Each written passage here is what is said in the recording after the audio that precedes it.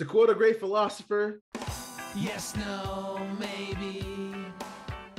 I don't know. Can you repeat the question?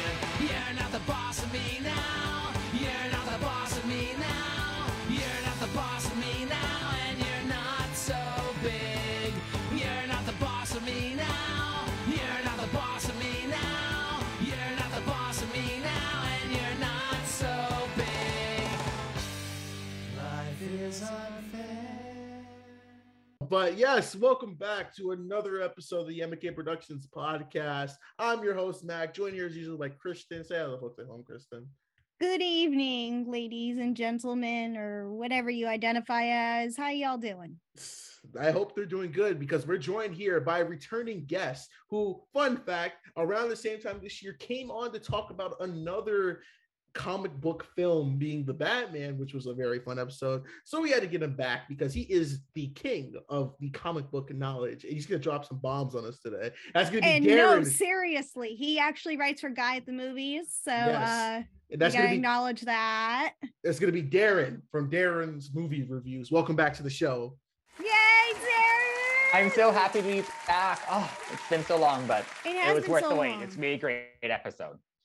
Yes, you came on for a good episode. At least Mac is a little disappointed talking about today's movie, but you and I are. Yeah.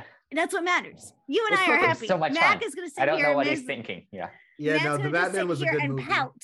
The Batman was a good movie. That was awesome. But Darren, for the folks who may have forgotten, you want to remind them who you are.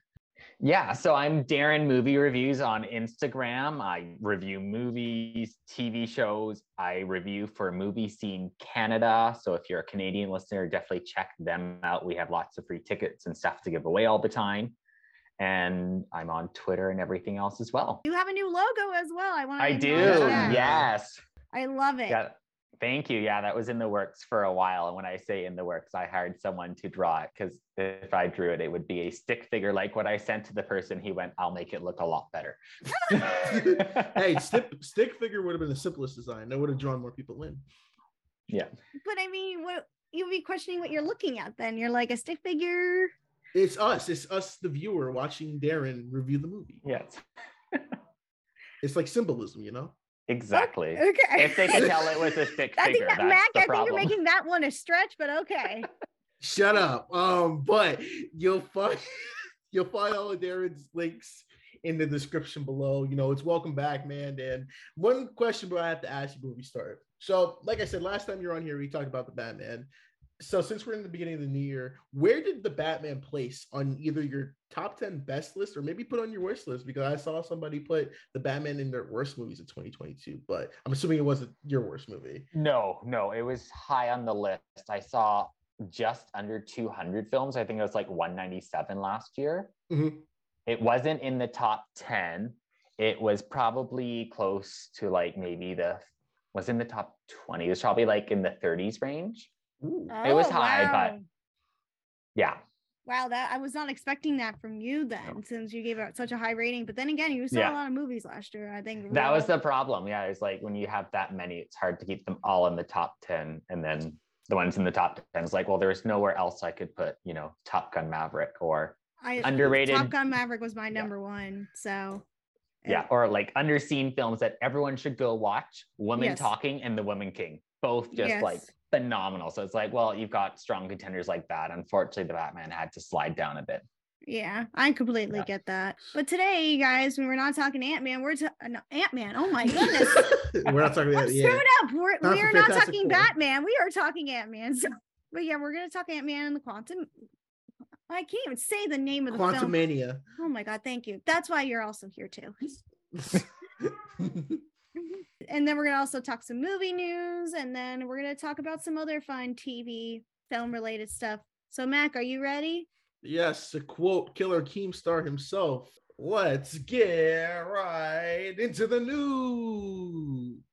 This is CNN, a network of Turner Broadcasting System. All right, so the news for this week, I will kick us off this week. Guys, my first news topic. Are you guys a fan of Silent Hill? It's been a while since I played the games. I remember them. I haven't really played the games, but I don't know. I don't really remember the movies or movie, like 2 movies. They're two both with, movies. I think they both had Sean Bean in it. Yeah. Okay. Yeah. Mhm. Well, they are doing another movie. It's going to be a sequel to the 2012 one, Revelations, which it wasn't good. The first one is like an underrated video game adaptation movie, but they're getting a new one. It's going to be called Return to Silent Hill. Who's gonna direct it? Is it the same director? It's going to be Gans, who did the first one, and he's going to be returning as a co-writer and a director, especially, and he's going to be doing work on the Silent Hill 2 remake they're doing for consoles. So, you guys excited to go back to the world of Silent Hill and fight Pyramid Head? Here's the thing. I always mix up Silent Hill with the Elizabeth Olsen movie, How dare you? which is probably not good. Even though it's called like Silent House, from what I remember. I think that's what it's called, Mhm. right? Mhm. So I don't care about the Silent Hills film, but I honestly can't even say if I've seen the movie. So yeah, like I'll check it out. I'm never opposed to horror, but I bet I don't you're know, excited. it's tricky. I bet you're excited though, Mac. I'm kind of excited. I like I said, I think the first one is a very underrated like adaptation movie when it comes to like what are like some of the best ones. It just sucks Mhm. that it shared the same year as The Rock. I'm sorry, Dwayne Johnson's 2005 Doom movie with Carla Urban. Like that's oh god. Oh boy. Like Oh no, and no. that was the time when he was Dwayne Johnson. He didn't want to be like The Rock. No, he was still The Rock. The Rock, yeah. Yeah, he didn't Dwayne Johnson. It was still like Baby Rock. Like, Baby Rock. yeah, Baby Rock. This is Baby Rock. We didn't have like the Jumanji Rock yet. This was like Jumanji Rock. this is like Walking Tall Rock, and I like Walking Tall, but I'm really excited. Can't wait to see, especially we might be getting the Five Nights at Freddy movie with Josh Hutcherson and Matthew Lillard. But That Chris, is gonna be great. I'm excited for it. That movie's been in development for 7 years. They announced that It's been a long time. They announced that my sophomore year of high school in 2015. Fuck, you're old. No. Yeah. Kristen, what's your news topic? All right. So Mac, I'm a huge Lilo and Stitch fan, right? Yes. All right. So we have one of the stars has been announced for the film. Zach Galifianakis joins the live action Disney adaptation from Marcel the Shell Helmer. And he is going to play a character that we are unsure about. They didn't announce what character yet, but Galifianakis, who is most known for the Hangover franchise, has signed on to star in the film, which is going to debut on Disney Plus. Details on his role are kept under wraps, but is based on the 2002 animated film, and that is examined the relationship between a lonely girl named Lilo and alien Stitch, engineered to be force of destruction. And then we know that Chris Sanders, is going to be back for the project. So lots of good movies coming out with this on this Disney Plus, one of them being the Lilo and Stitch. And now that Zach Galifianakis is attached to star, what do you guys think of this casting? And what do you guys see him playing?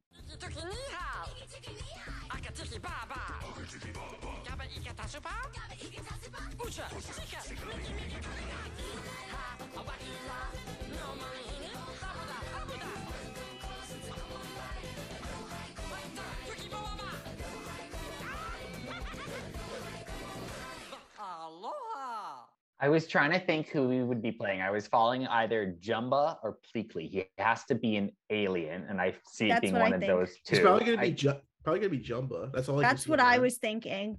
Like I can't see him as like an ordinary like scientist or anything like that. Like he ends up playing Stitch. I don't know. No, I don't know. The original voice actor of Stitch is coming back to reprise his role. Okay, that's. I'll give them respect. I don't want to see live. Like that's gonna look terrifying. Oh god. I said this on another show too. We were talking about this, but I'm nervous to see how they're gonna turn Stitch. But I just find it very interesting that Zach Galifianakis is set to star in this film, because I'm trying to think of what other Zach Galifianakis films that he was in previously. The only time I remember he was like in a Disney movie was like when he appeared in the Muppets movies. Oh no, he's in A Wrinkle in Time too. Oh my gosh, I forgot. Like, but then again, Mhm. that's A Wrinkle in Time. Do I really want to remember that? No. Yes, you remember everything. Yes, you do. That was a great movie. Oh no, Darren. What if the design for Stitch comes out and it's like the first Sonic trailer when it's like a terrible no, design after? please don't say that. Don't say that. I'm not ready for that. I didn't realize it was going to Disney Plus. I was really excited, and now I hear Disney Plus, and I'm going, well, maybe that will change if Iger back in the mix, because like, what are we? This should be in theaters, and I don't have faith in the Disney Plus live action films after Pinocchio. Yeah, I mean, so far from the Disney Plus live action films, we've seen, Lady and the Tramp, which premiered on the Disney Plus. Yeah, live and that one was good. Lady and the Tramp was good, but I feel like that one was probably geared for theatrical, then switched to Disney Plus to debut with it. I feel like that was a pivot. So like pivot Lilo and Stitch back the other way, back to theaters. But then again, I feel like it would, if they were going to release in theaters, I feel like it would have made the same money as like a Peach Dragon would have. I could see Lilo and Stitch being bigger. Like Stitch is still big in the theme parks. That's he's a recognizable character. And like the first one, from what I remember, when I saw it in theaters, it did well too. Like it was everyone was going to see it. So like I remember seeing in theaters too. Okay, good. I'm not that old. Darren, you and I are the old ones here. Mac is the baby here. Yeah. Listen, I think if you're saying Disney Plus, I'm getting flashbacks to Artemis Fowl. So I can't wait for Lilo and Stitch to be the new Artemis Fowl of Disney Plus. No, don't say that. No. New conversation now. No. I don't know. It's like, who's going to play Lilo? Who's going to play They didn't announce Lilo? Lilo yet. Lilo will probably be an unknown unless there's someone who's like on Big Little Lies or something, like a show like that. That's a good young actor. I feel like that one they cast a new person and they cast something like on a streaming service, like somebody like there was like this show called Amber Brown. I feel like one of the stars from that could be like in it. Or there's like this Apple series called, I think it's called like Surf Girls, something that involves surfing. I feel like one of them can do that. Yeah, they're gonna pull from someone who's a bit more unknown there, or go new, which Disney likes to kind of cast new, so I could see it being someone new. But I think the Lilo and Stitch movie, that's probably one of the live action ones that I feel like has the potential to go either way. So it can be really like terrifying and bad, or it could be good. Like I want it to be good. I love Lilo and Stitch. It's just that in live action, I was like, man, that sounds like a horror movie, like kind of like an alien movie, or like something like that. But like, I'm excited for it. I'll give it a watch, and I'm just got to see what it looks like first. I also want to acknowledge, since we're on the topic of this, How to Train Your Dragon is also becoming live action. I don't know how I feel about that. Too soon. It is way too soon, because the last film just came out in 2019. Yeah. So awesome. It just feels like we're really gonna touch this project again after it was like, a great solid 3 films. It's like, the last 3 Planet of the Apes movies. You don't want to touch those again because all 3 were so good. They are. But they are. The 4th one's coming. They just wrapped up filming. Oh, the 4th one? Yeah, it's a new. I thought they was gonna do a TV series. No, this is a movie. No, another movie. I thought it's another trilogy they were talking about. Yeah, it's a new trilogy. It's new director, new cast, new everything. Yeah. Oh, isn't it Wes Ball who did the Maze Runner series? Yes, and I'm terrified. Oh, okay. I like the first then Maze this is Runner, something completely new that I guess I didn't realize. My bad. I love those movies. But anyways, on a different subject, How to Train Your Dragon.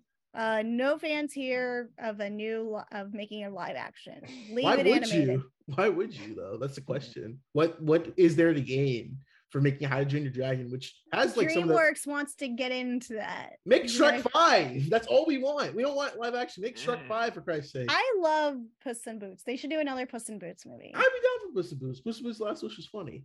It was so good. It was like one of my favorite movies that came out last year. I still need to see it. It's so good, Darren. I was like sick over the holidays, and then like I finally got back, and it was like not at my local theater. I'm like, well, I don't want to have to drive an hour for this movie, so I'm waiting for the rental. But I will watch it. I need to see it. I'm a big Shrek fan, so yeah. I can't wait to hear your thoughts. But Mac, what's your next piece of news? All right. So speaking of classic kids characters, we had that new Winnie the Pooh horror movie, Blood and Honey, and it is god awful with the reviews. The reviews currently is sitting at a 5% on Rotten Tomatoes critical score, while the audience score is a 52%. So not even in audiences, the joke was over past the thing. And the critic consensus is just, oh bother. Oh bother. And the director went on a tangent. If I can, no. Let's see the director rant. This is from the director Reese Frake Waterfield. Yeah, everyone normally focuses on the haters. It's been really nice. There's been two camps of people. It's a bit like Marmite. You've got like the lovers and the haters. 50% of people absolutely love it and are obsessed with it. And then I got the haters. They're the people who have messaged me on Instagram, but obviously they're not the people I'm making the film for. It's really nice to see all the excitement we're getting from people. We had the opening night yesterday and it went really well. I think about midday or until about 6 p.m. we were number one in the US box office, which was totally insane. And in Mexico recently, it crossed over $1 million in that one territory. So things are going very strong with it. We've had a host of comments coming in from people all over Instagram, messaging myself, the producers, the cast. Lots of people are really into the film. It's got a very kind of particular taste to it, but the people who like it get the taste and they like the horror. They obviously loved it. Some people have been saying it's one of their favorite films they've seen recently, or at least this year, or at least the last year, and exactly what they wanted it to be. And he ended it off with, but some people were like, they want a little bit more seriousness in it. I'm just taking all the comments on board now. We're getting ready to start prepping the sequel. And yeah, I'm just really excited. There's been so many good positive reviews and comments about people have been making, which is really nice when you put up the time into something. The project is blown up to a scale way beyond what we initially thought it was. So yeah, it's Winnie the Pooh, Bloody Honey. Guys, obviously I don't think any of you guys saw this movie. No, not yet. No. What was your reaction when the news report came out and then we got that trailer and those images of Piglet and Pooh killing people? Darren, go ahead. You go first. Do I have words to describe my reaction? I looked at it and went, okay then. Like, I don't want to discredit the filmmaker. I saw his statement and I saw him interacting with people on Twitter over the weekend. Like, it's one thing to knock a film because you don't like it, but I saw lots of people in the really negative reviews, like attacking him and his filmmaking. And I'm like, okay, look, the budget on this thing is nothing. Like, you can't attack that. Like, if you're going to criticize something, you need to put it into perspective. This is not a Marvel movie. Of course it's going to look like that. Like, they did it. They funded it themselves and all that. Like, they did all that. So, like, you have to get them props for doing that. Whether you like it or not is a whole other scenario. Mm-hmm. It's just based on how much money they had and just debating it on the final product. That's what you need to focus on itself. Exactly. Because like I've seen negative reviews that were at least, giving them props for doing it and a good interaction from him. Mm-hmm. So like I think people are just like expecting something absolutely ridiculous and camp, and it wasn't what they wanted. And because it's such a low budget production film that they just then trash it because it feels like that because it doesn't have the budget, versus I see. if you have that filmmaking perspective head, which I do because I used to work in the industry. So like, you know how much time and effort goes into these things. So it's really hard to knock it down because they didn't have the budget and it looks bad because that's what they had to work with. So like, I'm not surprised people didn't like it because it sounds ridiculous, but I'll check it out just because I have to see this. I still want to see it because I'm interested because of the whole meme, and it's become so much talked about on the internet. It's like you have to see it. Like, I understand it for being not good. I mean, look at the images. Look at it. It doesn't look good to begin with. They ate Eeyore. Yeah. What? You didn't know? That's like they like in the synopsis, like they ate Eeyore. Yeah, it's wild. I thought that wasn't. They're serious with that? Yeah, they ate him. They killed him. They ate him. Oh God.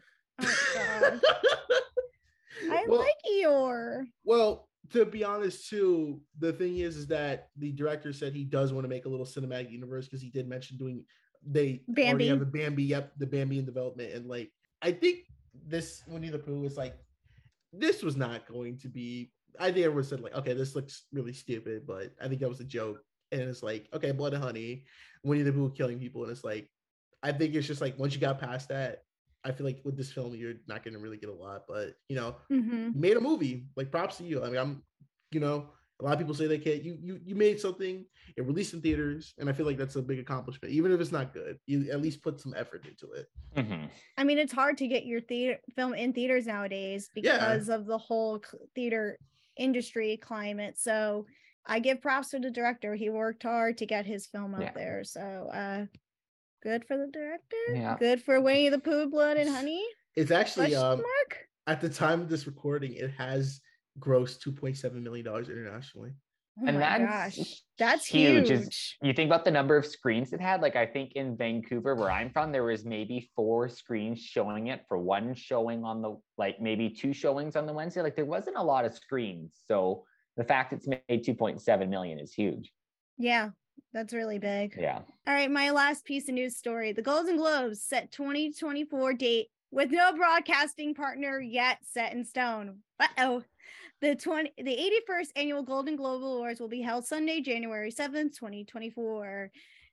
When the announcement was made, there has been no network that's been attached. The award show, produced by Dick Clark Productions, does not have a broadcasting partner beyond this year's event. Oh my goodness, I can't talk today. The award show, produced by Dick Clark Productions, does not have a broadcast partner beyond this year's event, which aired on the Globe's longtime network NBC. Discussions are reportedly underway with outlets including NBC. The 2023 80th Annual Golden Globe Awards, which marked the show's return to TV following the non-televised 2022 show, in controversy surrounding the lack of diversity among Hollywood Foreign Press Association memberships, drew 6.3 million viewers at an all-time low. So, do you guys care that there's no air date for the Golden Globes? No, well, it has an air date, but no broadcasting network. Should they just put this on YouTube like what they're going to do now with SAG Awards? What do you guys feel about this? Put it online. Let's get rid of playing off people, because this year that left a very bad taste in everyone's mouth, to the point where they were yelling at the poor pianist who wasn't even playing the music. That is true. Just put it online. Don't need to run it off. You may not be able to track the numbers as well for sponsorship and advertising, which I guess is a huge thing there, but whatever. I mean, I think it's smart, to be fair, what SAG is doing, because that's what they get their sponsorships from this year, from all the, endorsements from, their own clients that they have. And then to stream it online on YouTube, I feel like that's going to be one of the most live stream events on YouTube, I feel like. And that's accessible at this point, and it's going to be on Netflix starting in 2024. Okay, I was about to say they were the ones going to Netflix. Yeah. So which I think is going to be huge for Netflix, because no other award show has been on a quote unquote streaming platform, unless you want to consider like Paramount Plus doing the Tony Awards. But this is a home streamer viewer platform. Yeah. So Mac, what do you think? Just stream it on Twitch. Stream it on Twitch. Literally, that's where you get hey, you just watch. Do they get a Twitch partnership? Yeah, they can that'd be funny if they stream on Twitch. They get taken down for DMCA and their own stuff. But I don't know. Does anyone really? I'm not gonna say really watch it. Does anyone go out their way to watch the Golden Globes instead of that's the beginning of award season. That's true. This is the pregame. This is football season for me. This is do more people playoffs? Do more people watch the Golden Globes, or do they watch the Oscars? Which one is more viewed? Oh, Oscars. Golden Globes is the fun one because they're all drinking. That's true. Everybody's drinking, and everybody this is a one where they don't serve dinner; they just serve drinks. I did Ricky Gervais' speech he gave in 2020. That was well. The fun part is Ricky Gervais.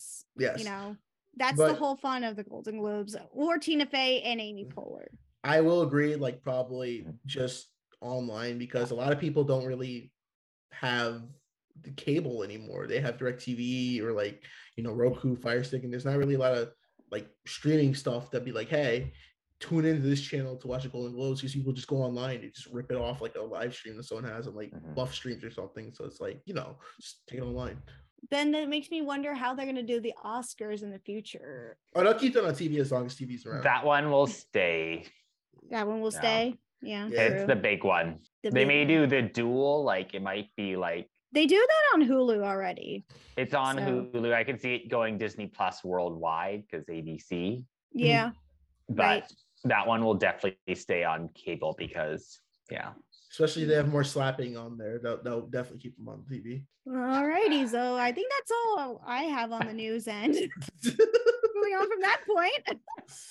That's true. I mean, come on, no one was really talking about the Oscars until Will Smith smacked Chris Rock. Or the La La Land. That's fiasco. it. That is funny. What's our favorite Oscar moments? Mine's definitely La La Land. We don't talk about that moment because I'm still not over it. Yeah, same. I'm a La La Land stan. And that's true. I think it was more awkward that like the guy was like, I want to thank like, because didn't he like dedicate it to like someone who died? And then they're like, oh, we didn't win. I said, oh, yeah. I got like a migraine after watching that. Like I went into like a fetal position, I remember, and I was like screaming at the TV, and I'm like, what is happening? And then everyone around me was like, what the hell did they is say going like on? how that got mixed up? Did they ever say like how that happened? It was with the cases. They didn't give the presenters the new case because they had just gone out and presented. They didn't give them the new thing because the accountants were too busy chatting with the stars and Oh my god. And they were fired. There was people getting fired and probably banned. That accounting firm doesn't do the Oscars I believe anymore. Yeah, they don't. They you blew your chance. But if that's it, I do have a cringy moment though from the Oscars that still scares in my mind. Is it James Franco and Anne Hathaway hosting? Yes, and when they did the James Franco wore the pink dress and then Anne Hathaway wore the tux, I'm just like, what the hell is this? What is going on anymore? What year was that? That was like 2010. It was the year he was nominated for the 127 hours. Oh, that was 126 hours, whatever it's called. 127 hours. Yeah, 127 hours. 7. Yeah. Oh, that was 2011 because 2011. The King's Speech won Best Picture. Should have been The Social Network. Yeah, as I gotten older, I was like, yeah, The Social Network should have won. Like then again, I was not a fan of The King's Speech.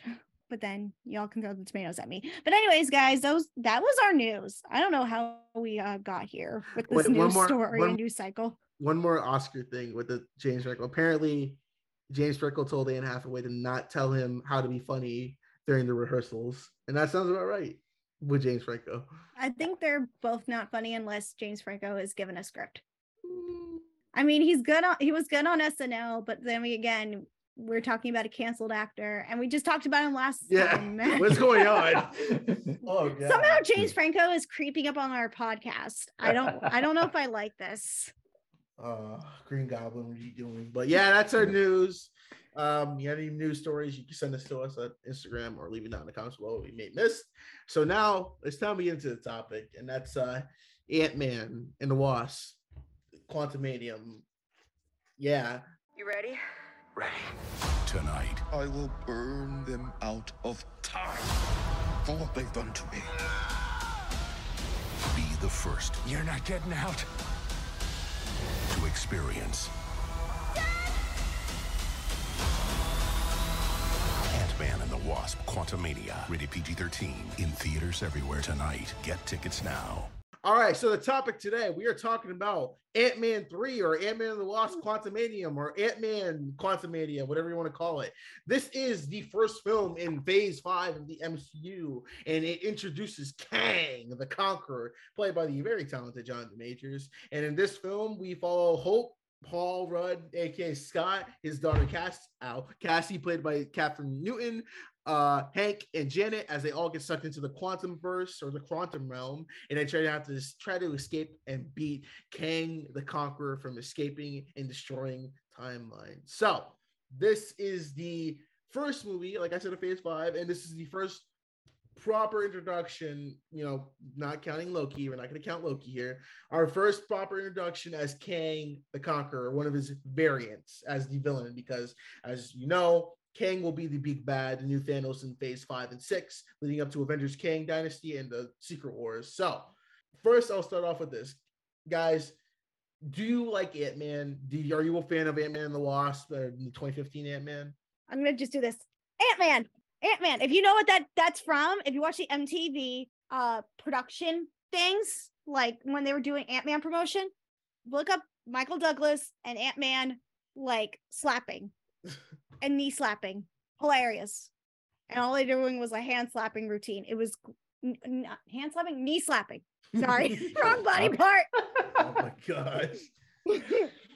It's so funny. I love it. I love that promo. But yeah, I love Ant-Man.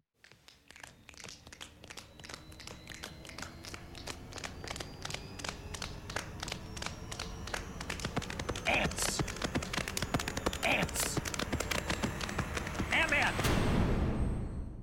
Warning, minor spoilers for Ant-Man and the Wasp Quantumania upcoming. Warning, spoilers for Ant-Man and the Wasp Quantumania upcoming.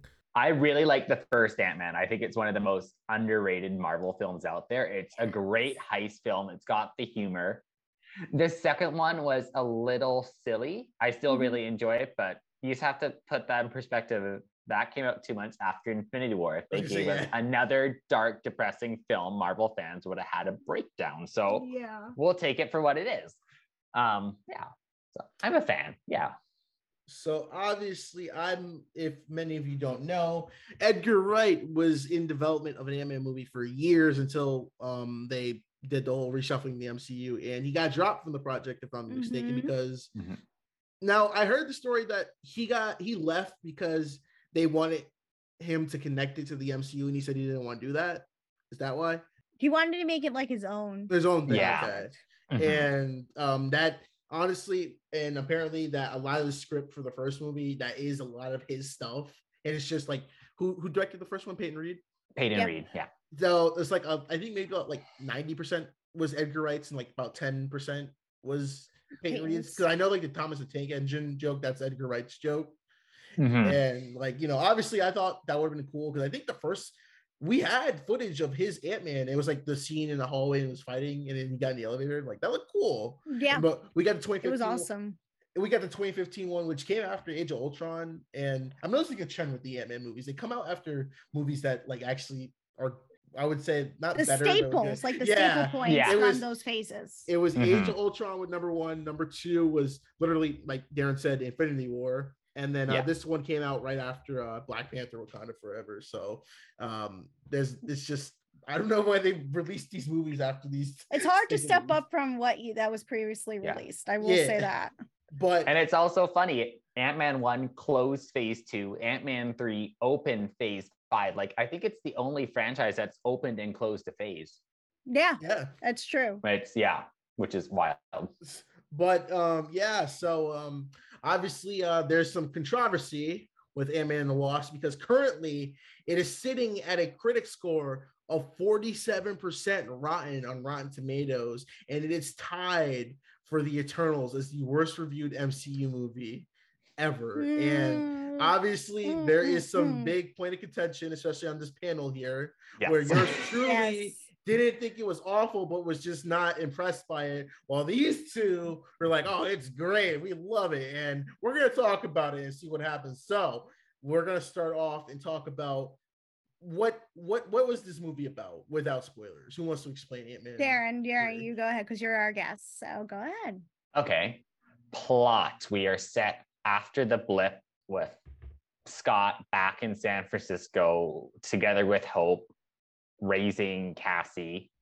And Cassie, Hope, and Hank have created a device to communicate with the quantum realm to basically map it out and figure out what's down there, driven by Cassie's loss of her father being stuck there between Ant-Man and the Wasp and Endgame for 4 years or 5 years.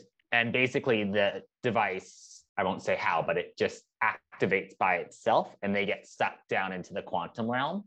And at that point, they learn that Janet has been hiding a lot of secrets about what is actually happening down there as they try to find their way home. You set it up perfectly. Yeah. Honestly, that was great. So what were your expectations for this? Were they set pretty high, or were you set in the middle pretty mid? Because, you know, Ant-Man has, I feel like, a mid reputation. He's not a fan favorite by many, but, you know, he's a fan favorite of me.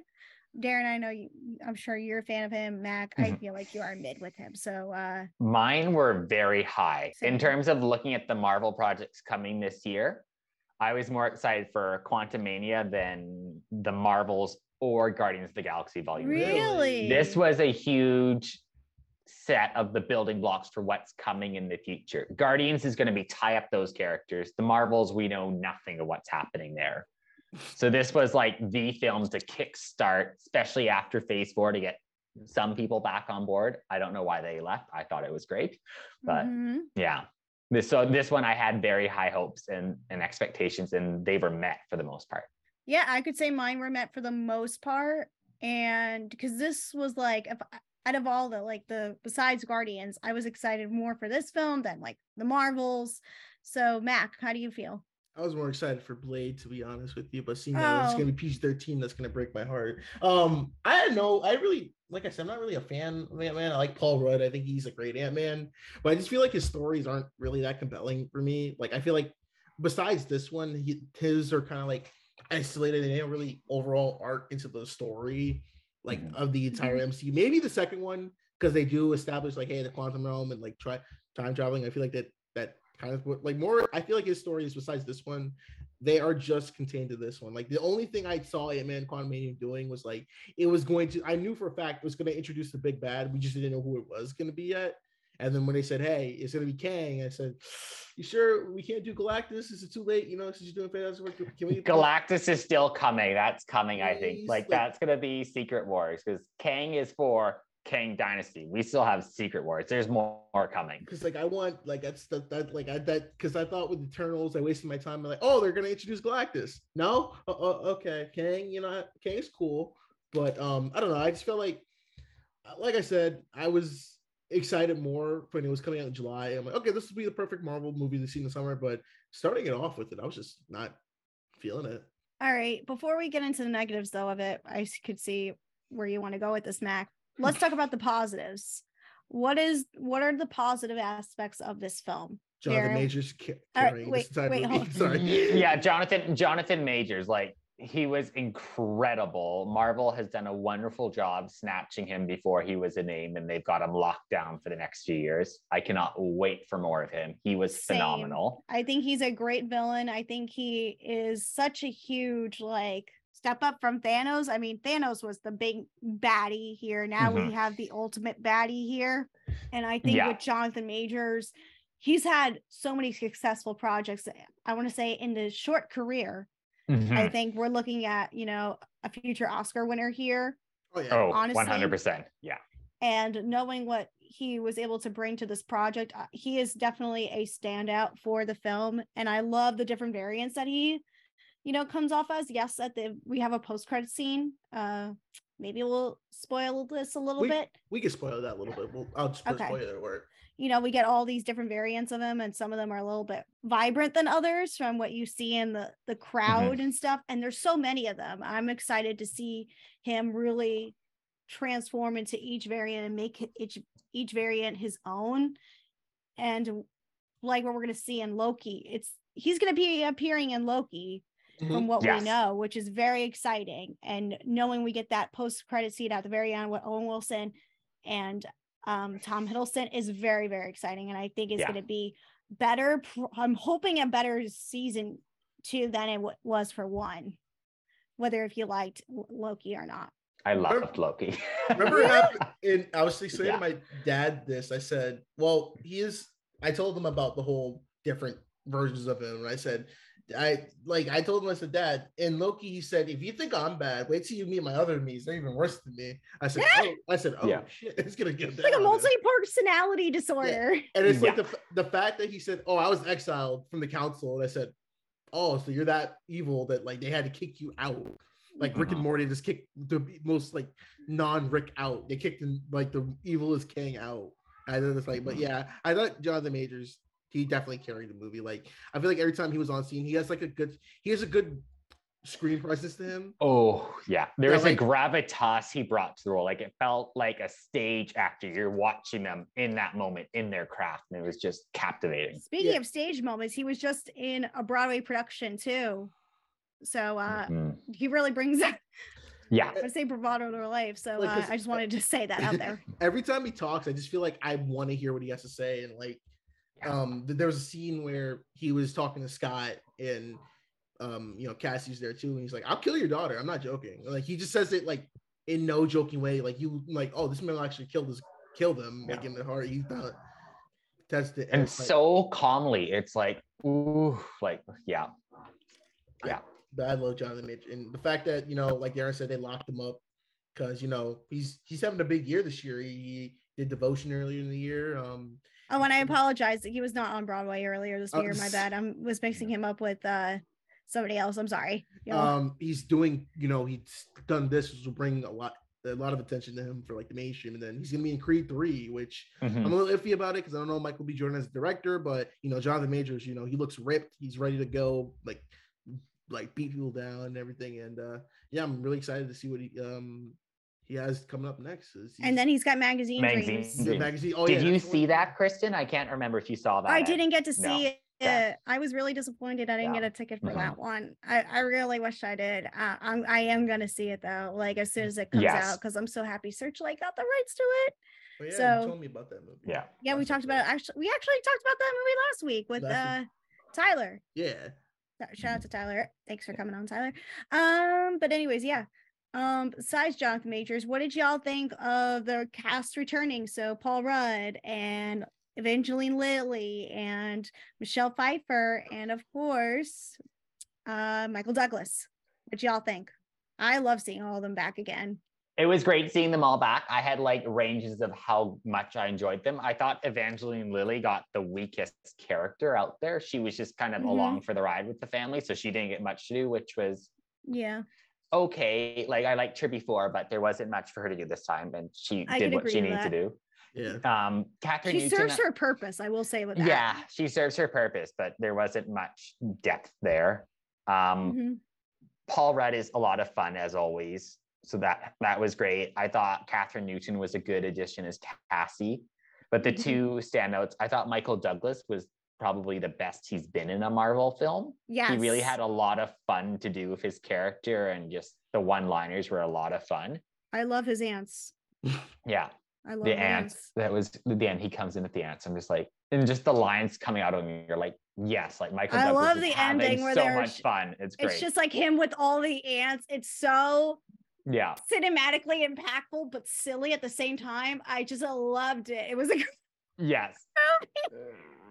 And then there was Michelle Pfeiffer, who was as good as Jonathan Majors. She was just on fire. I loved her every second she was on screen. Most of her scenes were with Jonathan Majors, so that was just like great. Just like make the whole movie the two of them. Like show me their time in the quantum realm. Like it was that would have been interesting. It would have been really interesting. And like the thing I love seeing that for Michelle Pfeiffer, being an actress of her age, being given kind of the second most important role in that movie after King, I thought was huge and a step in the right direction. Definitely. I completely for some agree diversity with that. There. Yeah, I absolutely love that. Mac, what do you think? I saw a meme where it says the most unbelievable part of Ant-Man, the new Ant-Man, is having Evangeline Lilly play someone who believes in science. That made me laugh for some reason. Because of her COVID. Yeah. Like we won't talk about that. Not gonna talk about that. Like I said, Paul Rudd is a national treasure. You must be protected at all costs. And I think no matter what I think about a movie, I will always say like he's probably like he's always entertaining. Like there's not like a weak role, I would say. Michael Douglas, you did say, you guys are right. He did have much, because like you ever notice like a lot of the older actors when they do the MCU movie, they kind of look miserable. Yeah. Like, but he looks like he is having fun. Yeah. That'd probably be Harrison Ford and Thunderbolts being miserable or having fun. I could see him like if Harrison Ford had to join a MCU, he would just be like the most glummiest person on the set. I feel like he would bring the same energy he probably brought to like the Star Wars Force Awakens. He's gonna be Red Hulk next year, so we'll get to see that energy. Oh, right. I feel like he's gonna be different for that one just because of the circumstances. Because he's replacing William Hurt, so he's gonna probably try and replacing a colleague of his. So it's like, okay. And then hopefully a bit more. I like Catherine Newton. I thought I loved her in Freaky because that was like her breakout. Yes. But I just didn't like her character. I thought she's very annoying, and like it's nothing against her. I think it's more just the writing. I thought was very weak in this movie. Well, the it's way like I saw it, she's just a young kid. She's young, and it's like I just feel like there could have been like stuff you could have written. Like I mentioned before, like how there's a part where they're like, "Hey, you people in the quantum realm, you guys are talking about this conqueror, let's help you." Like they could have been cool to like flash out like, "Hey, Cassie, not everyone's like black and white like you think, or there's some very gray," but like I don't know, like I know people are like, "Oh, she's the worst part of the movie." Like, no, she's not. No, she's definitely not the worst part of the film. She There's actually reminds me of like what Kate Bishop is in, the Hawkeye series. Like I could see the two of them like being friends and taking down, all the she is going to be like baddies. She is going to be the new like Avengers, like this Avenger new ones. Yeah, I wouldn't mind that at all. And I really like her. I think she would just. This is just the beginning of her character, and I could see her them evolving her character. I will say there's still time to fix her, and I feel like that she could bring a lot of characters. Just like with this introduction, I did not like this first introduction. But definitely her. The other good part. What do you think about Peyton's directing?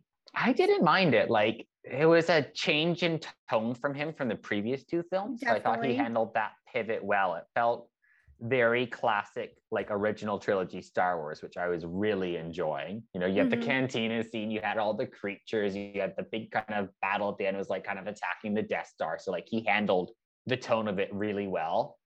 Sure, there were some directorial moments that I would have changed, but that comes with doing a superhero film. Like you're not so much always on this is your vision versus this is the overall vision of the series. So you have to find the balance, which I think he does a very good job of. I can agree to that. And then Mac, what do you think?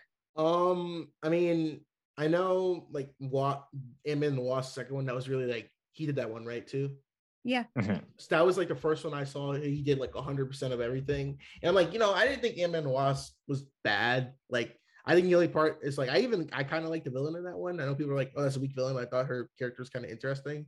So seeing him kind of go all out and like, he had a lot of pressure on him because this is like, this is the start of phase 5. Like, there's going to be a lot of introductions. So it's like, I think for what he did fine. Like, I just, I don't even know if it's like more of his directing. It's just, this is something else I have a problem with. That's like, he's fine. Like, bring him back, Yeah, obviously, Marvel likes to have their in-house directors because we've seen numerous times when they try to do other directors, how that's kind of blow up in the face. I'm looking at you, Chloe Zhao. And don't disrespect Chloe. Don't disrespect her. She directed a brilliant film in Internals, and people are now realizing how wrong they were. And then Kenneth Branagh, that's another one I'm looking at. But I love Thor. But like I don't know. It's just they'll probably use them again because if they're doing another Ant-Man movie, because there probably will be an Ant-Man movie. This is almost at $400 million. Like, it's a Marvel movie, it's gonna make money. So Thor is already in the talks. Yeah. So I'm not surprised, but like my thing is, what would you do in Ant-Man 4? Well, it depends how they're going to develop the MCU for the rest. That's true, I mean, we already got it we already have 5, so it depends how it all lays out for 6. Fantastic Four, that's all we care about. That's the only one I want. Yes. Yeah. But anyways, let's talk the negatives. Because I have one negative right now on the tip of my tongue that I've been waiting anxiously to talk about. Then go first. Get it out. We have Corey Schroll returning as MODOK. I knew you were gonna say that. I knew you were gonna say that. I love it. Mr. Electric, what are you doing? This is the Marvel. This is a Shark Boy Lava Girl. Somehow that ended up in the movie. I don't know. MODOK is such a cult favorite. We had a failed Hulu project with Patton Oswalt. That was actually low-key good. Maybe because my sister was good, but I feel like nobody really watched it, and nobody like the true Marvel fans actually like really watched it. I just skimmed it. Like I was like, all right, I wasn't a fan of episode 1, and I was like, all right, I'm turned off. So, but I was not expecting to see Corey Schroll return to the MCU, aka Darren, who we know as Yellow Jacket from the first film. He's MODOK magically. Like I was not expecting to see a booty of Corey Stoll in the film. Like, okay. And then dunking some goop and had a computer strapped to his head. And yep, he's a MODOK. He's cranky and has all the MODOK tendencies. And yep, that's MODOK. And you're not missing much, folks, with MODOK. It's a meme. I think that's why he was put in there, just for the memes and for the laughs of it all. Like to get the kids laughing, I feel like. Like if we say kids, also me, because I was laughing a lot when he was. I mean, it's stupid. Oh, it was stupid, but. It was so stupid. Like, I loved and hated it, but it was definitely one of the weaker parts of the film. Like, it really pulled me out of the film. Like, I was like, okay, I'm invested in with everything else, but when he shows up, it like counteracts the film. Like, okay, just didn't fit well. Like, maybe if Darren showed up in a different character, I don't know who, but it just didn't really work for me. Like, it really brought the mood down. But don't get me wrong. Yeah, it was entertaining. It was something, all right. Yeah, it was something. It was something. And it was so funny because Corey Stoll, we know from like Billions, and he's taken on so many serious projects. It's so left field for him. Like, I'm very surprised to see him in this movie as MODOK. I mean, just the MODOK character of himself. I wonder how much Disney paid him. That's the good question. Probably a lot of money. So many zeros. Yeah. They're like, okay, more zeros than what Billions, I feel like, gives them. They'll probably be like, hey, listen, you're gonna be playing a floating head, so we're just gonna capture your head on green screen. You just be expressive as you all want. It was probably like 2 or 3 days of filming / recording voice for him. Like, it was probably an easy gig. Oh yeah. Yeah, it was an easy gig, along with Bill Murray. I feel like Bill Murray was not in this very, very long.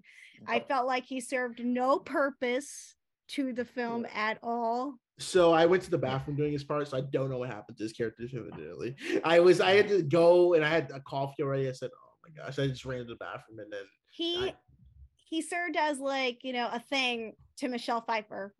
Okay. Just hilarious. And it was hinted that they may have like messed around, right? Oh, it was more than hinted at. It was like all but the word sex said. Yeah. Yeah. Because like she was like, I was gone for 30 years. And you know, I had needs, and like and Hope is going, oh boy. And And Hope is like, I don't want to hear this from my parents. And then Hank Pym is like, I went on another date, but she was Linda. no you. So he was a simp, and you know, waited on his wife to come back. But which I thought was cute, but like it was a good moment. Michelle. I mean, but like I didn't care for the moment with Bill Murray. I mean, like his character could have been mentioned, but we didn't need to see it. Yeah. Of two minds. Like going back to MODOK, I liked how they did it. It was a hard character to bring to the MCU because MODOK is a bit more kind of R-rated, like Deadpool. Mm-hmm. Yeah. So it's how do you bring in that character to the MCU? You can't obviously give him his own R-rated film because no one's going to watch a MODOK film. No one will watch the TV show. You have to kind of work him in. So I felt like this was a good way to do it. And then the goofiness of Ant-Man worked with what they were doing. Sure, it wasn't for everyone. Some moments weren't funny. Some were really funny. It's entertaining. So I thought that worked. As for Bill Murray, I just love the fact that Marvel got Bill Murray because he doesn't do much anymore. So like they got Bill Murray, and watching him and Michelle Pfeiffer and Michael Douglas just do their thing. As you know, he's flirting with Michelle Pfeiffer. Michael Douglas is like, what's going on here? It was just a real fun moment. And I took the family on the weekend, and that one, you know, my mom really enjoyed that one, you know, being of that age, those actors. She's like, that's great. Like Bill Murray, Michelle Pfeiffer, Michael Douglas. She's like, give me more. I'm like, don't need more, but like, it was a good moment. Yeah. I feel like he could have served as maybe like a future villain, because that's what I was thinking in my head, like besides Jonathan Majors. Like, I don't know. Like, that's what like they could have teamed up or something. I don't know. That's what was in my head. I'm reading some fun MODOK facts for y'all. Oh, apparently in a early script for Iron Man, he was first considered to be the villain in the first one. And then listen to this. If you think that's crazy, he was considered to appear early during the development of Captain America and Winter Soldier. They even got as far to cast Peter Dinklage as MODOK before they replaced him with Robert Redford's Alexander Pierce. What? Yep, he was gonna be Pierce. I was thinking you were to go Zoloff. No, Toby Jones' character. I'm like, that could I could see that working there. Down in the bunker, have the little MODOK floating around, and have MODOK blow up. He was gonna Alexander be the main, Pierce. No, yeah, he was gonna be the main villain of Winter no. Soldier, and everyone says Winter Soldier is like one of the best MCU movies. So in an alternate timeline, top three, yeah, top three, definitely. Alternate timeline, we would have had imagine. Oh God, imagine our first introduction to the MCU was Iron Man fighting a giant head, and this was 3 years before Green Lantern came out, before they did their own big head. I have no words. Thank God they did it now. Yeah. We wouldn't be here talking about it if they did that. So. Oh my God. At least they got their MODOK out of the way. Then I don't know if you remember when they were gonna do that show, the New Warriors, they would have had a version of it played by Keith. They would have had a character, Ernest Vigman, who would eventually become MODOK, played by Keith David. Oh. So there's plans to bring him in all the way since 2008, and they finally did it in 2023. So 15 years later. Mag, what do you think of MODOK and Bill Murray?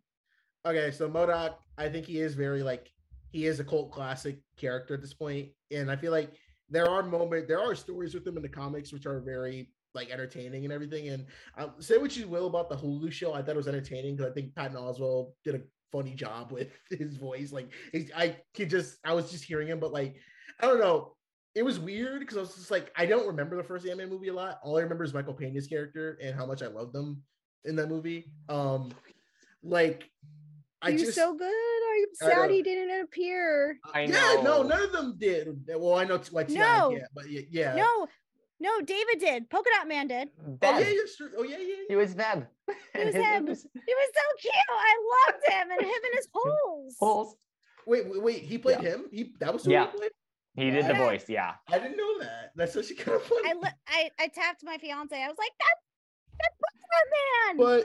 But it was so weird. He's like, oh, I'm like, oh, it's Darren. I'm like, oh, okay, as isn't that the guy? But they didn't really explain how he became that. It was your head. So did his head only survive in the quantum realm, and they just reprogrammed into your body? I think he just survived totally, and then Kang made him the villain that he was, that he becomes, because he drenches his whole body into this goop.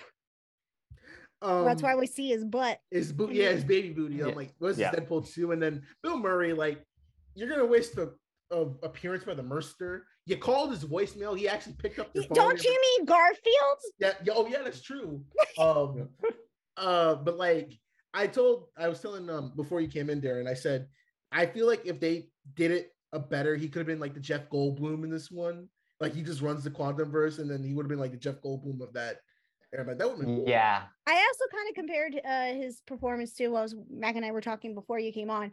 The part where in Thor, Love and Thunder, where Russell Crowe was in that part. Yeah. Yes. And I wasn't a fan of that part. I was probably one of the only fans of. Oh, you didn't like it either? I liked the movie overall. I thought Russell Crowe was a weaker part of that film. That's what I agreed. It's all set up, but it could have been handled a little better. And that's what I felt about the Bill Murray character aspect, Yeah. But anyways, those were two of the negatives I had about it, but I had fun with it. Honestly, I enjoyed it. So much fun. Yeah. I know some people like Mac, they talked about them not liking the visuals as much. I thought they were fine. I thought they were good too. I saw them at my local IMAX, and they just got a brand new laser projector, so it looked phenomenal. It looked better than Avatar in that sense. So I thought it was pretty good. Yeah, obviously not the effects themselves, but it was just the quality. The screen looked phenomenal. I'm like, can we bring Avatar back? I want to see that now on laser. But yeah, I thought the visuals were good. Oh, sorry. Go ahead, Mac. Oh no, I can wait. It's dumb. It's about Avatar. My one, I wouldn't even call it a negative because it was a challenge the film faced, was I thought they could have done more setup for the story with Kang.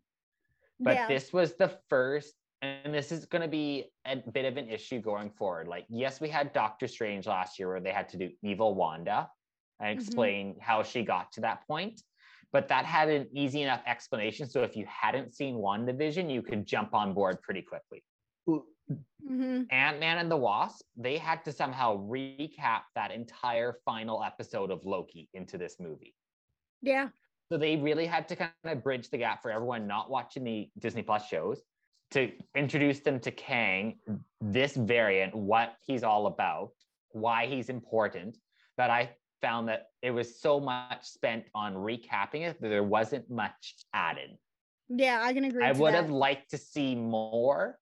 Like, obviously, we knew the post-credit scenes were going to involve Kang somehow because we know the trajectory. So, like, I knew there's be something there, but I would like to have seen more with this variation.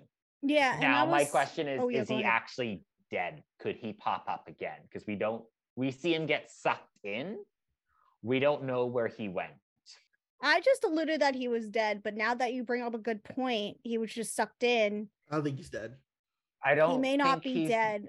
Yeah, just because the line they kept repeating was, "You have to let me out to stop more of me." I think we're gonna see this version come back by Kang Dynasty. Really? That's your prediction? I think so. We'll see. It's too early to tell, but like just knowing what was teased in the 2 credit scenes and how the Kangs are coming as an onslaught now, they're gonna need some sort of support. And whether the quantum realm time travel something could get this one to, I don't know.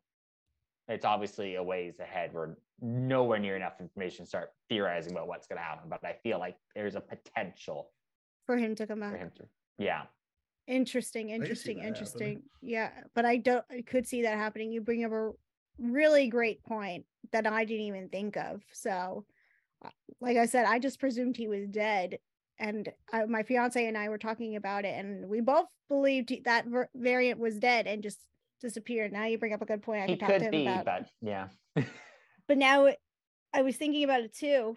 I feel like now I should have really also rewatched Loki season 1 before going into the film, because my fiance didn't even get to watch Loki season 1, so he was kind of thrown for a loop. So I was kind of like telling him what was going on a little bit at the end, but I didn't want to explain too much because he's like, I really want to watch Loki, and I was like, all right, I had to be the good fiance and not spoil it. And I'm excited though to see what's going to come out and make the next of season 2 of Loki, like we mentioned earlier. But anything else you want to add on before we have to score? I gave up on Loki after that damn Miss Minutes jump scare got me at like 2 a.m. I was like, what the like, oh shit. I was like, but Miss Minutes. Yeah, I don't know. I didn't talk about my negatives I have, which are a lot. Oh yeah, go ahead. So my negatives. Obviously I will say the visuals were a little clunky. I think I did like some of the designs for the creatures in the quantum realm. I thought that was pretty cool. Like the one he's like, you have holes. I thought that was he's a treasure. I have holes. I want him to come back. Yep. The guy with it's gonna be a fan favorite for sure. The guy with the light that beamed out, he was pretty cool. I like how the buildings are actually like ships too. That was pretty cool. And then I like the design of Kang because they actually made him very comic accurate, and I'll give him credit for that. It's just like everything else just doesn't look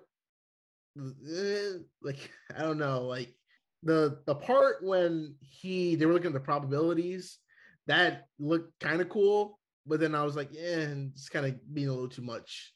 Except for the Baskin Robbins, the Jack one that made me laugh. That was great. A joke. That was a funny joke. I will say, like, that got a chuckle from me.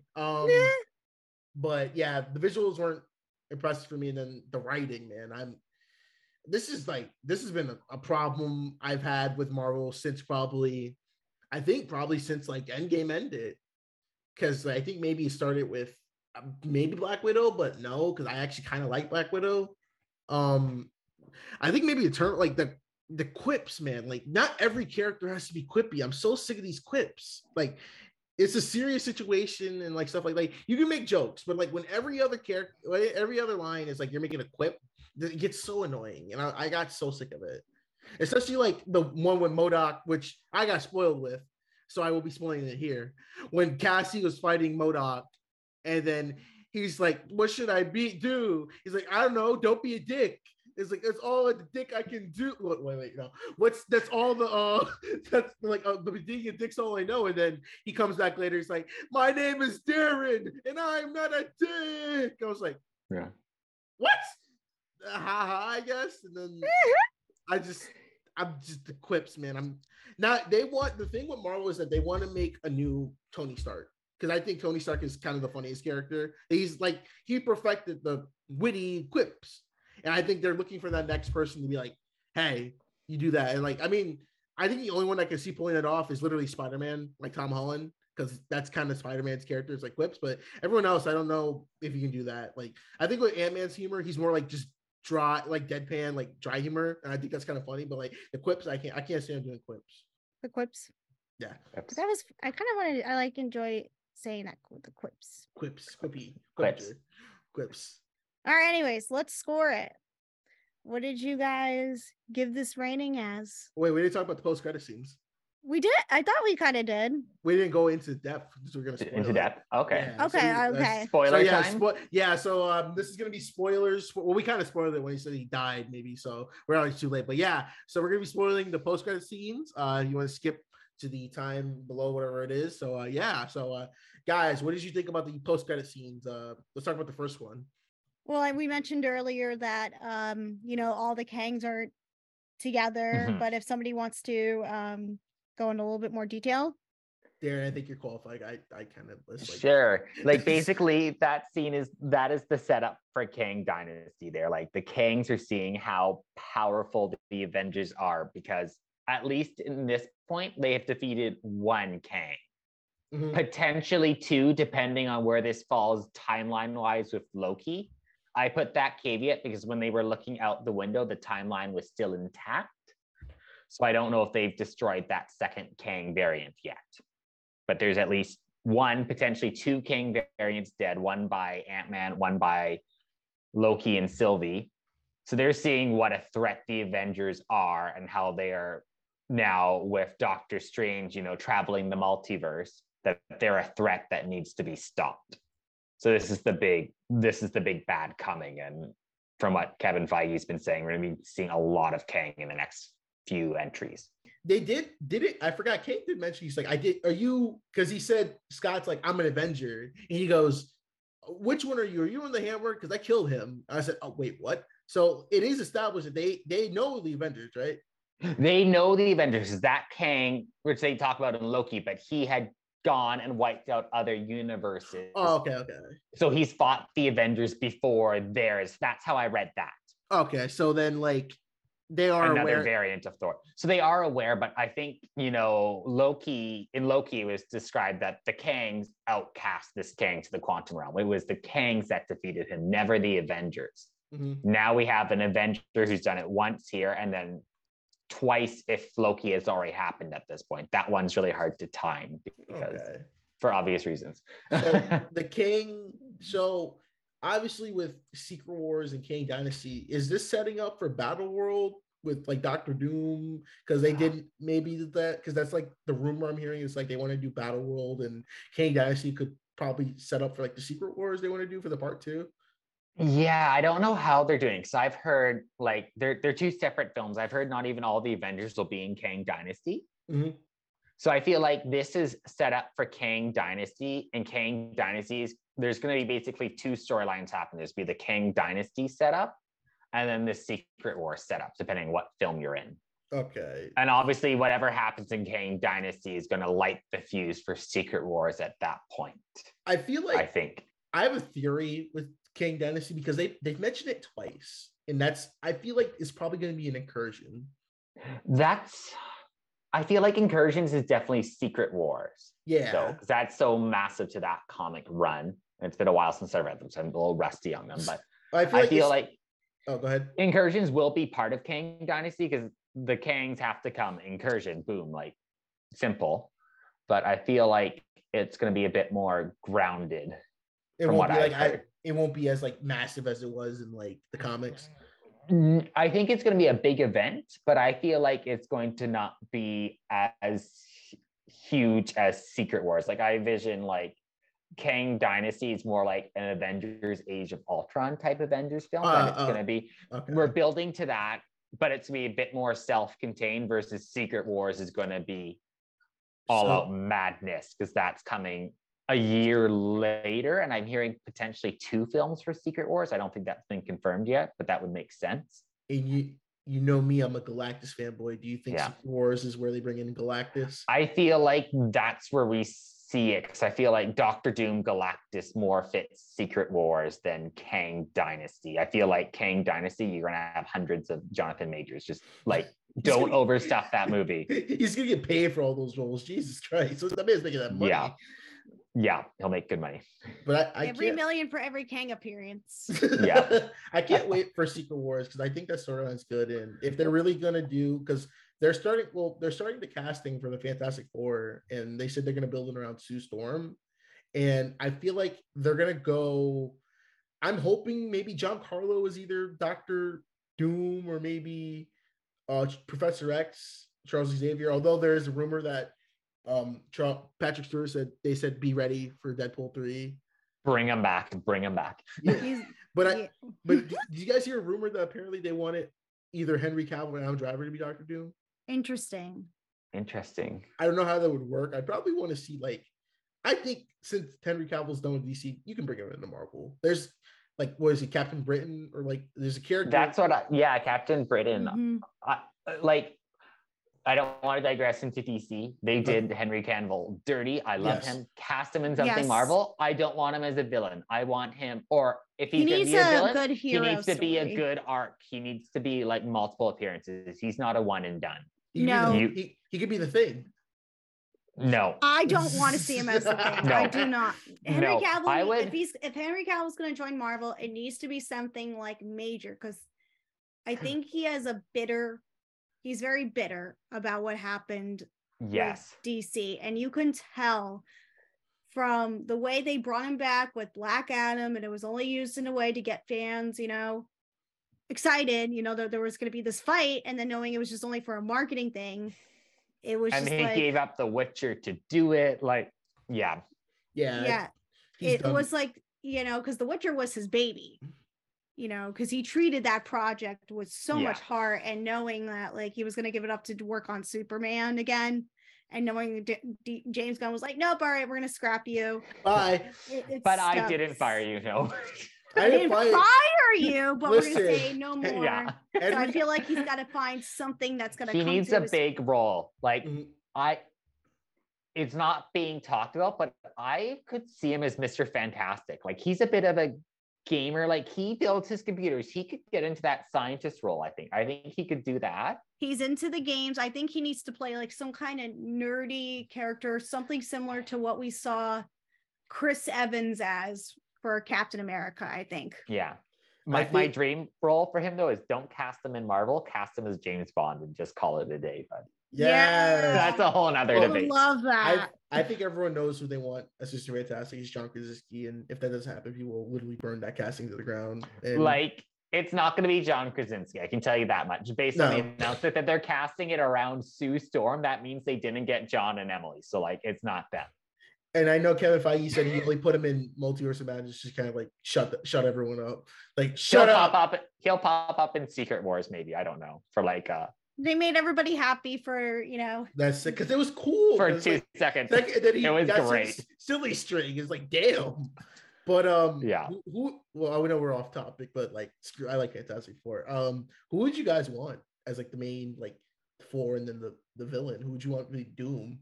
Because I feel with the Fantastic Four movies, say what you will about the 2000 ones, I feel they had the best ensemble cast. You actually felt like a family.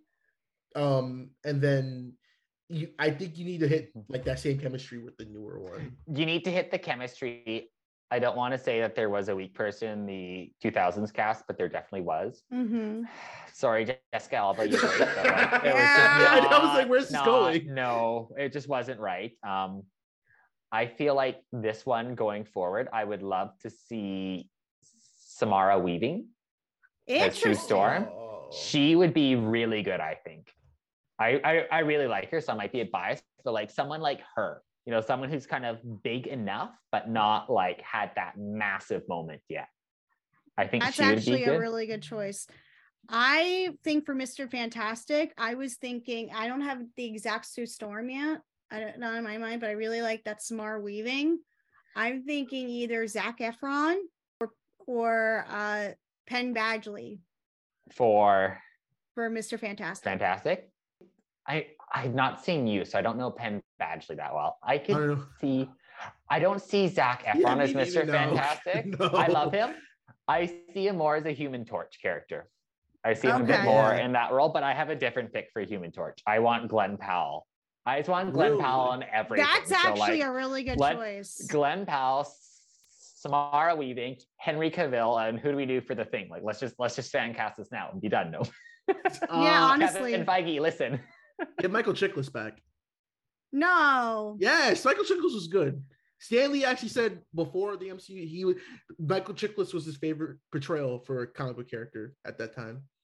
He was good. The Thing is hard because like it's a CGI character. Like it's really, you could kind of cast anyone in there. Yeah. So you can kind of go any which way as long as you get a good character actor. So that one's always been harder in my mind. Like, who should it be? Because it's not like who could be that embodiment. Because it's very much. It's very. How about Alan Tudyk? No, he's a little. I like him, but I don't think he could be the seriousness that you need for the Thing. No. Because the Thing is quite a deep and emotional character while having his quips, but. Idris Elba. No. Yeah. I think they're looking. Ryan Gosling. No. Ryan Gosling won't touch any more superhero projects. And if you cast Ryan Gosling, you don't put him in a CGI character. You put him. You put him as Mr. Fantastic. You would have put him. Yeah, exactly. He did a superhero movie before. I don't think he's done one. Double checking that. I'm like, he wore a superhero. No. I don't see him in doing a superhero movie though. He said he might want to do Ghost Rider though. I could see him doing one. Ghost Rider, but the right character. Fantastic. Yeah. He can't be like a CGI character and his character needs to be like have like an emotional depth to him, like something like I don't know, something on the lines that is comedy relief. David like Harbour. He would do like in Suicides, not something like he would do like in Deadpool. Mm-hmm. Like if James Gunn were to come to him, even though like he would have been great, I think as a Guardians of the Galaxy character, but yes, I don't see him joining as the Fantastic series as the Thing. You need somebody who's young enough who can bring. That's the thing. You need the age because they're locking you in for probably a decade. Like you're going to be leading the Marvel franchise. Well, how about this? We bring it full circle. We bring Miles Teller back. We put him as the Thing. No. It'll be his redemption arc because I feel like that movie was just Listen, I'm trying to make this work. I have no idea. That movie was done you're not dirty. Me here, man. Yeah, no. Sorry, but that movie is a wonderful trailer for a movie that never happened. Yeah. Hey, Josh Trank said a year ago he had a fantastic version of the film that we never got to see. I like Josh Trank. I feel bad for him. I like Capone. But the Thing is hard. I really can't see who they can bring in. It would probably have to be someone new. They'll cast a name, but I don't think it'll be someone new. I think if you're going someone new, you're picking a solo project to build around, not a team. I'm thinking the guy who is the character in Reacher, Alan Richardson. Richardson. He would be good. Like you need someone like him. He's got some emotional vulnerability to him, and he's got the bulkiness to him, and the gruffness to the voice. He would be. I just thought of that right now. Perfect. Wait, who's going to be Dr. Doom? Dr. Doom. We can't have. You need someone. Again, you need someone like a Jonathan Majors. You need someone who's got some gravitas there because he's a big, important villain. All I can see is just Giancarlo Esposito being Dr. Doom. He would be good. My only thing there is an age thing. Yeah, again, it's the age. If you're going because the Fantastic Four, if you're going a younger cast, you need someone a little bit younger just because of his connections to the characters. I think you need to be a little younger. What if it's somebody... He's getting up there. He's in his mid 40s, but Outlander, but he probably wouldn't do it because he's on The Boys. Oh, Homelander. Homelander. I don't think I see him as Doctor Doom. I've been hearing him online, like complete fan casting, but for Blade, for Dracula, which I think would be. Oh, that would also be a good one. I feel like he's a bit more of a fun, sinister. I'm trying to think who. I don't want to cast him though because he's so good as the villain. In Doctor Doom is more like serious, and like when Secret Wars happen, like shit will go down. Like you need someone to like command that screen time. And this is like someone you want to be like, here's Oscar winner as Doctor Doom. Like, yeah. No, I wouldn't say that. I wouldn't. We've casted Jake Gyllenhaal. Oh, what about this one? I'm just looking through my letterbox, seeing who was in stuff last year and going, oh, there's an idea. What about Nicholas Hoult? That's He could be an interesting choice. But what if he returns as the Beast? Oh, that's Beast, right? Thing. Beast, yeah, Beast. Okay. I would like to see him, but I've got another one. But yeah, Nicholas Hoult. Yeah. I was gonna say Barry Cogan, but he was Eternals in Internals. Like he would have been great as a Doctor MCU. Doom. Yeah, so he's in a. Oh God. What about Eddie Redmayne? I can be down for that. Interesting. That would be. I just tossed The Good Nurse on my listing. I'm like, ooh, that would be. He can play a good villain. We saw that last year. Like, yeah, he could be. That would be really interesting. Yeah. That would be really interesting. Yeah. That would be good. All right, so would be really good. I just realized we were supposed to rank Ant-Man and the Wasp 3, but we got to go. Yeah. We'll do that now. Now. We did our fan casting for Fantastic Four. Yeah. All right. So what's everyone's ratings for Ant-Man and the Wasp 3? Darren, you're our guest. So you go first. So it's currently my number one of the year. There's not been much. I have it at a 9 out of 10. I absolutely loved it. So haters come at me. Yeah, no, I'm not coming after you for anything. For me, I really enjoyed it. But I'm going to give it a 7 out of 10. It is not my number one, but it's probably in the top 10 at the moment, but we'll see what happens. You saw a lot more at Sundance, so I could see that. Yeah, I had two, so Sundance was a little hard this year. I think I saw some hit and misses. Yeah. Nothing that like stuck out in my mind, like Starling Girl or like Cat Person, but Cat Person was so mixed. Yeah. And then like A Little Prayer, but and everything else I feel like at Sundance I saw this year was subpar, but that was my choosing of what I saw this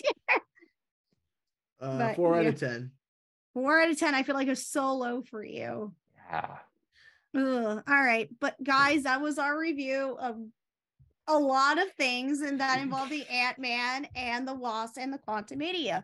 Let us know your thoughts. Did you like the movie? Did you hate it? I don't know. Let us know the thoughts. And we're going to move on now to talking about what we are watching right now. So let's move on into that.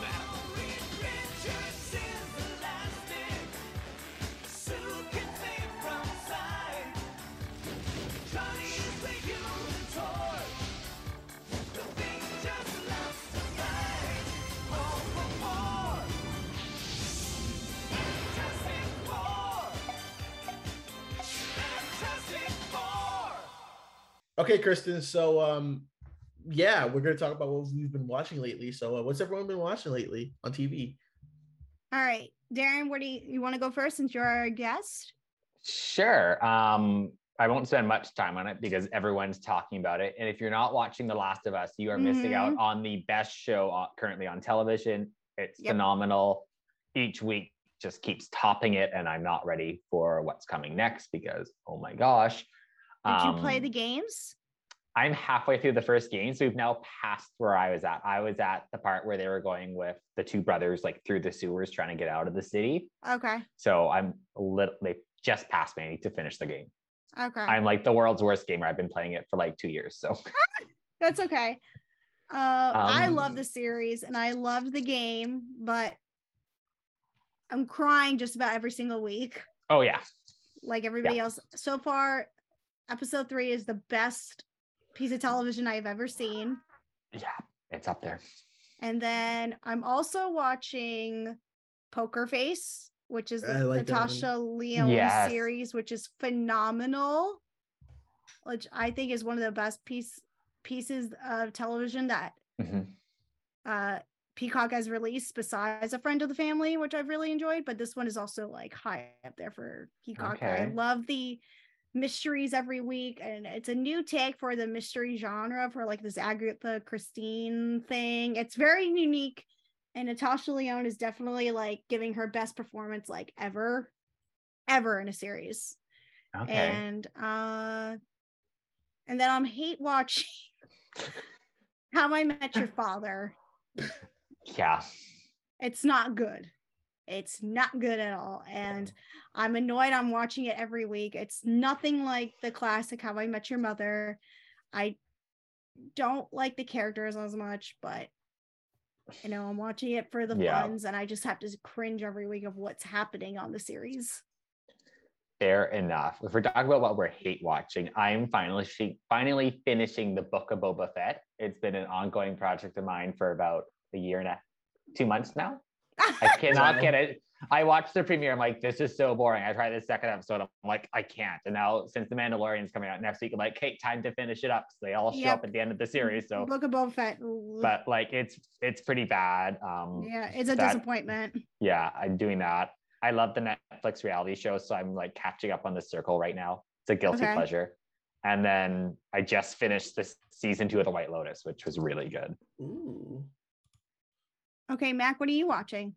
I'm only hate watching one thing and one thing only. That's Velma. It's no disaster. So, that season just wrapped, and now we're getting a season 2. I'm surprised. And it's people like that who are hate watching like me who gave it season 2, and I don't like it. Yeah. Oh, and do you want to know something really old school when I'm watching? What? Darren, you might know the series. Mac, I don't know if you do, but and between 2003 to 2007, there was a series that aired on the Fox network called The OC. Oh my gosh. Oh wow. And this was on my watch list for such a long time. I put it off for so long, and I was like, I'm gonna watch the series. And then I said to myself, back at the beginning of the month, I'm almost 30. I can watch this show now. Because my parents didn't want me to watch it because of the stuff that goes on in the series. And I was like, you know what? Let me watch it. And it's so good. I love this series. Like, it's a good thing I did not watch this show at a younger age because of the content. But then I would have fallen for Adam Brody and Ben McKenzie. Yeah. Like at a young age. I think are my new celebrity crushes at the moment. But it is the most nostalgic piece of 2000s entertainment. I love it. And I'm crying just as much as The Last of Us. So I don't want to spoil a series that's almost 20 years old. I've gotten to the part where Misha Barton has died. And I cried my eyes out.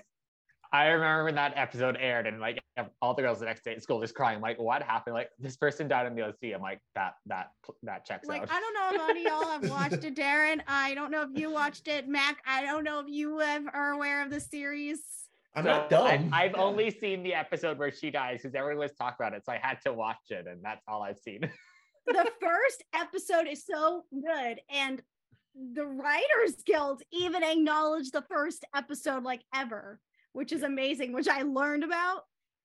And Mick G is a producer of the series, which I did not know. Oh my gosh, this When man's I watched everywhere. the beginning of the first episode, and then I looked on and it said that Mick G was a executive producer of the series, and I was like, Yeah. holy guacamole, Mick G. Oh boy. But yeah, that's what I'm watching also. I love it. I love I like, it's probably like one of my new favorite shows like of all time. But yeah, that's what I'm also watching. But to end on that note, guys, thank you, Darren. Thank you so much for having me. I was wanting to come back. We tried a few times and it just didn't work. And this was the perfect time to do it. Yes, it was the perfect time. Return. Yes. We should also ask you this. Would you be in interest of joining us for a special Star Wars episode? Ooh, potentially. It depends on what we're talking. I'm good with like the movies and the live action stuff. That's what we're doing. That's what we're doing. Okay, perfect. I'm like, we're gonna have a huge panel, and I think at this point I'm gonna play referee. Referee. That's what I'm doing. Keep me updated on that. I'm definitely interested. Okay, wonderful. Guys, this has been our episode. Once again, Darren, thank you again for coming on. Mac, any closing thoughts before we say goodbye? I know. This has been a fun episode. I've had so much fun. Sounds like it with that attitude. I'm not half asleep. I'm not half asleep right now, I swear. Okay. Alrighty, guys. We will see you all next time in the next episode with our Oscar special. We'll see you next time. Bye. Fuck you in the lanes you came with. Me and you ain't on the same shit. You ain't in my lane, bitch. Nah, all that shit it fit. Rollie on my wrist. Ay, baby, you a star. I'm my only wish. I'm counting blue hundreds. I'm too money. Ay, and my little bitch, she too lovely. Yeah, hanging up and calling me right back. Ay, baby, why you calling me like that? Yeah, getting high with the seat, lay back. Baby, gon' relax, yeah. Hey, they don't know the half, yeah. No matter what happened, I got your back. Baby, that's the facts, yeah. That's the facts, yeah.